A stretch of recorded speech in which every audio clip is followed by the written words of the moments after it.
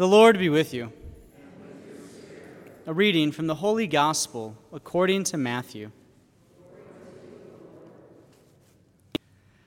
Jesus went into the region of Caesarea Philippi, and he asked his disciples, "Who do people say that the Son of Man is?" They replied, "Some say John the Baptist, others Elijah, still others Jeremiah or one of the prophets."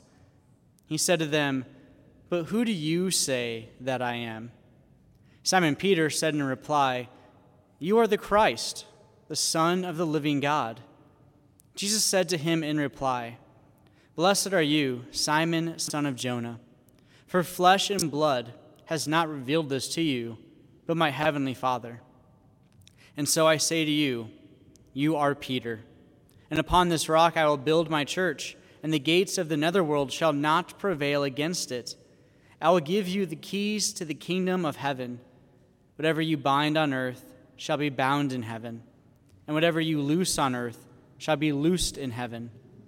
Then he strictly ordered his disciples to tell no one that he was the Christ. The Gospel of the Lord. Now, when we look at these readings today, there's some really beautiful things to consider. One is just Paul's letters, right? And how Paul writes, what he writes, why he writes. And that second reading, it's the conclusion of the letter that he wrote to that audience. And there's this overwhelming amazement that Paul seems to have that's trying to grasp a hold of this unsearchable and inscrutable plan of God to save the world in and through Jesus. Like, it's baffling to Paul's mind that God in his infinite wisdom is saving us through Jesus. And yet at the same time he believes it, which is why he writes about it, why he preaches about it, why he had his whole conversion. But it's this unobtainable reality. It's this idea that God's design is so beyond our comprehension. His greatness is so beyond anything independent of an earthly gift. And it's actually meant to leave us in a sense of wonder and awe that, wow, what have we done to deserve such a God? And the short answer is nothing. We have literally done nothing to deserve the gifts that God bestows upon us. And yet we are receptive of these gifts. We are receivers of these gifts. And so what do we do with them? Even though I'm not worthy to have them, he gives them to me regardless. So I shouldn't squander that. I shouldn't waste that. And that's where Paul's coming from, this just overwhelming idea that God is so magnificent, so big, and he's like, what have we done to deserve it? It's nothing. Well, so that kind of leads a little bit into the gospel today, right? And there's this breakdown of a conversation that Jesus is having with his disciples, and he asks them this first question. It's a pretty basic question. It's almost a question we've probably asked other people, like, hey, what do people think about me? Like, what do people say about me, right? It'd be like if I was up here and said, hey, congregation, tell me, what does Wabash think about Father Jay? And you'd be like, oh, yeah, he's like this guy. And so, like, Jesus asking the disciples this first question, what do others think of him? He's like, he just wants the common, everyday person's answer. He doesn't ask, what do the Pharisees think about him? He knows what they think about him. He doesn't ask what the Sadducees think about him. He knows what they think about him. He's like, what's the everyday person think about? Like, who do they say I am? And in one sense, the response they give is very inadequate because it's just the opinions of others. It's just, well, I mean, some say that you're, John the Baptist, but I'm not. John's dead. I'm alive. Or one of the prophets. Okay, sure. Or, maybe you're Elijah. Like, again, just these randomly odd answers. And so the second question is more specific. It's, okay, well, who do you say that I am? Who am I to you? And Peter's the only one that responds that we're aware of. That's all that Scripture shares. And so Peter's response actually is adequate because he gives a very precise answer. Right? Jesus says, "You are the Christ. You're the Son of the living God. You're not just an opinion or an idea or like one of these other people. This is who you are." And Jesus then gives this really beautiful response back to Peter, which maybe we don't always gather. So I want to kind of outline this a little bit for us. It's broken into kind of three segments. The first is this. Jesus says to Simon, "Blessed are you, Simon," and then the old translation is Simon Bar Jonah. Here it's Simon, son of Jonah. Bar just means son in Hebrew. So he says, "Blessed are you, Simon, son of Jonah." And so the first idea here is there is something that the Father is revealing to him. God the Father is revealing something to Simon. And the fact is, Simon received this gift from God to understand who Jesus is. It's a grace that has been revealed to Peter. That's the thing. He says, "So blessed are you." Jesus blesses Peter, elevates him to be the chief patriarch of the new covenant. And what we maybe don't know here is that there's a lot of parallels between Genesis and Jesus' words. And they suggest that Peter assumes a role in salvation history similar to Abraham. And so what we recognize is both are blessed by God. Both respond with heroic faith. Both receive a divine mission. Both have their names changed. Both are called a rock.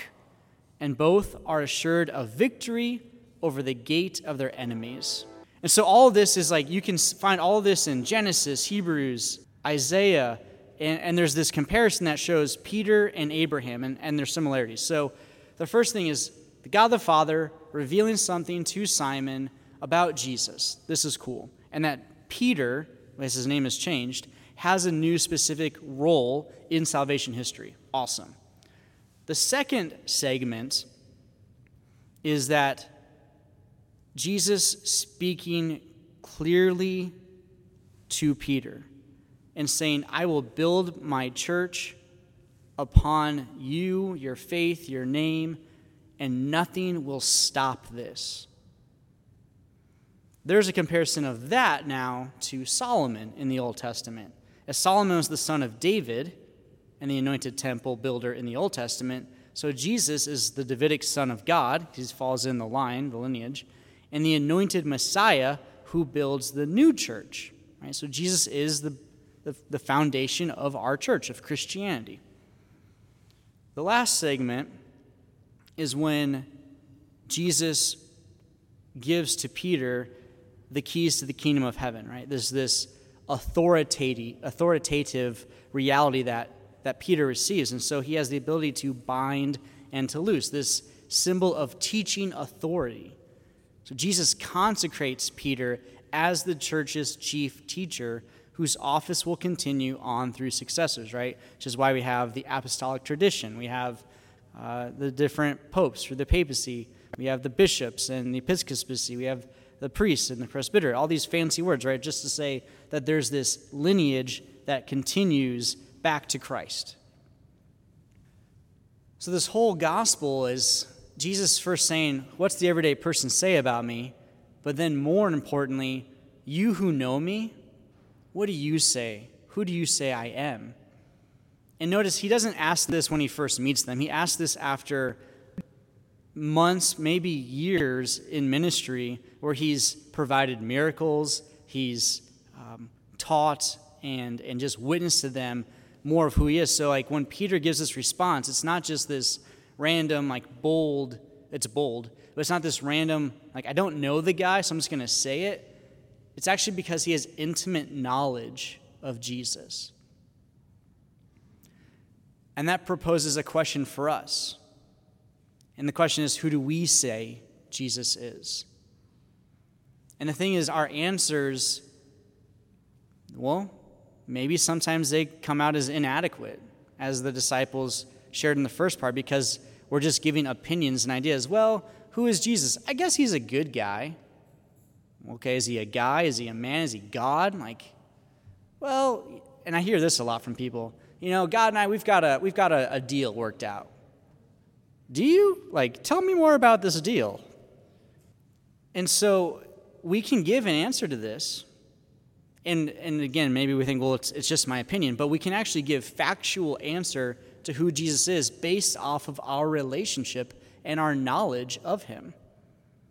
And it's way, way easier to answer a question like this once we know someone. If you would try to answer, who is Father Jay Horning, before I even got here, you'd be like, who is Father Jay Horning? I don't even know if this person's real. Now, over a year, maybe you can say, well, these are certain things about him, and maybe some of them are opinions, some of them are facts, and that's fine. But the same concept has to be related to Jesus Christ. Right? We can say that Jesus, the name itself, means Savior. Jesus means Savior of the world. Christ means Anointed One. These are translations of the Hebrew.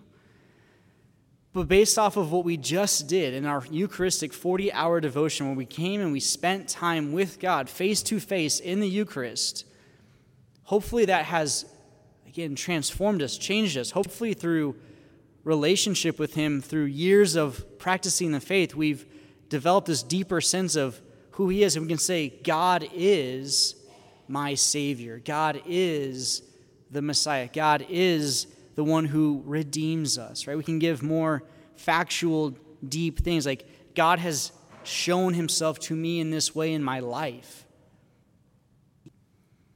Some of the takeaways from the 40 hours that I think are really important for us came from some of our speakers, and it's just their own witness to that knowledge that they've developed by encountering God over and over through prayer and the sacraments. And the first is reverence. Sister Fiat talked a lot about this idea of reverence, how we give honor to another person, to venerate in a certain sense. And so reverence to God is not a complex thing, but maybe it's not something that we're habitually used to. And think about it like this. Reverence can be broken down, I would argue, into kind of three categories. There's probably more, but for the sake of time, we'll say three. And the first is just our approach, our actual physical approach, our gestures, how we enter a church. And I'm going through with the grade school kids right now because a lot of them aren't Catholic. A lot of them don't have a lot of experience of going to church. Their families aren't at church on the weekends, or they're not at a Catholic church, let's say. And so Mass to them is different. It's new, and they don't know when to stand. They don't know when to sit, and they're in the front. If you come to daily Mass with us, you're probably like, what are these kids doing? So I'm practicing with them. What does it mean? How do we enter into the church? Why do we genuflect? Why do we stand? Why do we kneel? Why do we bow? All these different things. But our approach is one of the ways that we give reverence to say, God, you are King of kings, Lord of lords. And just like if someone with royalty came into a room, I would bow to them. I bow to you because you're greater than them even. I lay down my life to you because you gave me life. So reverence, our approach. And then from that, this idea of gratitude. Sister Fiat was really big on this idea of giving gratitude back to God, giving thanks to him. So that's our first one, approach. Second is the demeanor then. And demeanor is kind of tied into it, but it's the conduct, it's the behavior. How are we? Do we have a lot of side conversations in the church before or after Mass, or are we letting it be a place of quiet reverence to let others pray before God? Are we dressing in a way that we're going to a wedding feast? I see people go to weddings and we dress up. I see people go to funerals and they dress up. But when we go to Mass, we like to wear maybe not as dressing clothes. And it's not calling anyone out, but it's just saying, are we acknowledging what we're entering into? Are we seeking to be different? Because actually, I want to be different. So my demeanor, even, for myself and the servers in the sanctuary, how we go about around the altar and the tabernacle, it's just so important. And then lastly, it's this spiritual approach, giving reverence to God in the spiritual sense of how do I approach him in this conversation, in this prayer, and then specifically in the reception of Holy Communion. Do I approach him worthily, even though I'm unworthy? Do I approach him in the state of grace or the best grace I can be in, meaning I'm not in mortal sin, meaning I've gone to confession if there's a mortal sin on my soul prior to receiving communion? What does mortal sin mean? Mortal sin is something that involves the grave matter. You could make the argument that it's something to do with the 10 Commandments, that it's something that we freely know about and we fully choose to do. So again, an example, if a person knowingly and willingly does not go to church on Sunday, they are in a state of mortal sin. If I'm somewhere where I don't have the ability to go to church, do I have a freedom? No. If I didn't know that before, well, now you do. So now you're all held liable. You're welcome. Approaching God in a spiritual state of grace is probably the most important thing we can do. And so I just want to highlight one more thing for us today, and then I'll probably talk about it in future homilies. But it's something known as the precepts of the church. And so the precepts of the church are defined in the Catechism of the Catholic Church in paragraphs 2041 to 2043. So if you're listening to this later on the recording, you can find the paragraph numbers and read them yourselves if you'd like. But the precepts of the church, this is the definition from the Catechism, are set in the context of a moral life bound to and nourished by liturgical life. So the precepts are meant to aid the moral and the liturgical parts of our lives. This is what it further says. The obligatory character of these positive laws, decreed by the pastoral authorities, is meant to guarantee to the faithful the very necessary minimum in the spirit of prayer and moral effort in the growth in love of God and neighbor. So why do the precepts exist? Because there are things that the authorities of the church, Peter, as we discovered today, who has the keys to bind and loosen, to give more clarity, to correct and change, the brother bishops, the different councils through centuries of the church, the pastoral authorities, right? So the governing body has said that these are positive laws. These are actually good laws. These are laws that are meant to protect our soul, morally and liturgically. But it also says these are the necessary minimum in the spirit of prayer and moral effect to grow in love of God. And so if we're wanting to grow in relationship with God, the church says this is what we need to do at a minimum. Hopefully none of us want to just play the minimum, but here it is. The first precept: attend Mass on Sundays and holy days of obligation and rest from servile labor. We always forget about the resting part. Sometimes we forget about the holy day of obligation part. But we got to go to Mass, people. If we want to grow in relationship with God, we got to be here. All right? And if we're not, fix it. Go to confession. It's not that complicated. Please. This requires the faithful to sanctify the day, commemorating the resurrection of the Lord by participating in the Eucharistic celebration in which the Christian community is gathered, and by resting from those works and activities which could impede such a sanctification of these days. Now again, someone out there is already thinking in their head, they've got an excuse. Well, I got to work. I got to do this thing. I got to just reorder life.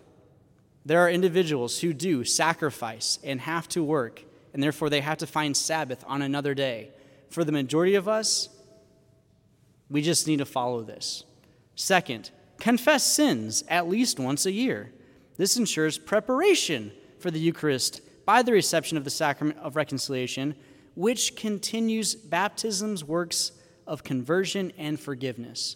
We are all fallen and broken people. If we weren't, we wouldn't need God, and yet God is here, and therefore we need him, and we need his grace and his mercy, and I can go to him at any time and receive it if I desire. When people choose not to go to confession, again, there's probably countless reasons, but we should. And in reality, again, remember, this is minimum. We just need to go to confession every time we are in mortal sin. But if we're not in mortal sin, at least once a year. Ideally, I would argue once a month. Third, receive the sacrament of the Eucharist at least during the Easter season. Timeouts. All right, big time out here. Right. We have to go to Mass every week. I have to go to Mass every holiday of obligation, and we need to rest. Nowhere in that first precept did it say I need to go to Mass and receive communion. Why? Because I'm not prepared. I shouldn't receive communion. But I should receive the sacrament of the Eucharist at least during the Easter season, because theoretically I've at least gone to confession in Lent. Number 4, observe the days of fasting and abstinence established by the church. Right? And this just is a reminder about entering into the ascetical life, to say like it's actually good for me to deny certain things and to use the church's liturgical calendar to help with that. And then this is the last one. This is the last precept of the church. This one's going to blow your mind. Help to provide for the needs of the church. So everything else has ultimately been for my own benefit, right? Go to Mass, go to confession, receive communion, observe days of fasting and abstinence. That's all a thing that I need to be doing. But now the last one actually says, help the needs of the church. Because I'm a part of a bigger body. I belong to something bigger than just myself. I have to participate in that. That's so cool. When I was going through RCIA to become Catholic, I didn't know these existed. I don't think I was taught this in RCIA. And yet, like, why did I become Catholic? It wasn't because I had to follow these minimum requirements of the faith. No, it's because I loved the Lord, and I wanted him to have my entire life. I wanted to receive him in the Eucharist. I wanted to receive him well in the Eucharist. Our challenge today is reflecting upon what's happened in the 40 hours of our Eucharistic devotion. Who do we say God is? Reflecting on the life of faith that we've lived up to this point, whether it's been 1 year as a Catholic, 80 years as a Catholic, if you have other Christians, like whatever, like people who follow Jesus Christ, to reflect on the question, who do I say he is? Is he just an idea? Is he just a figure? Or is he actually the Savior of the world?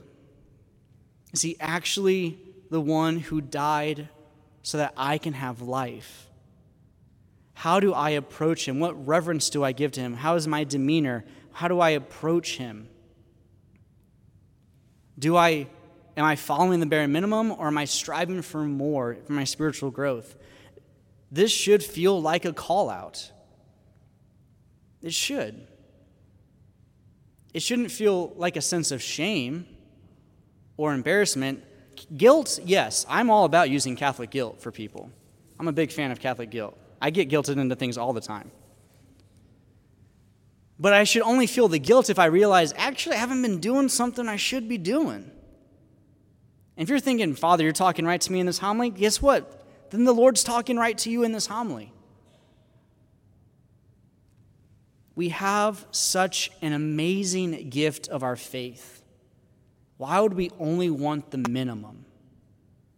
We have such an amazing gift of Christ in the Eucharist. Why would we want to disrespect or defile him?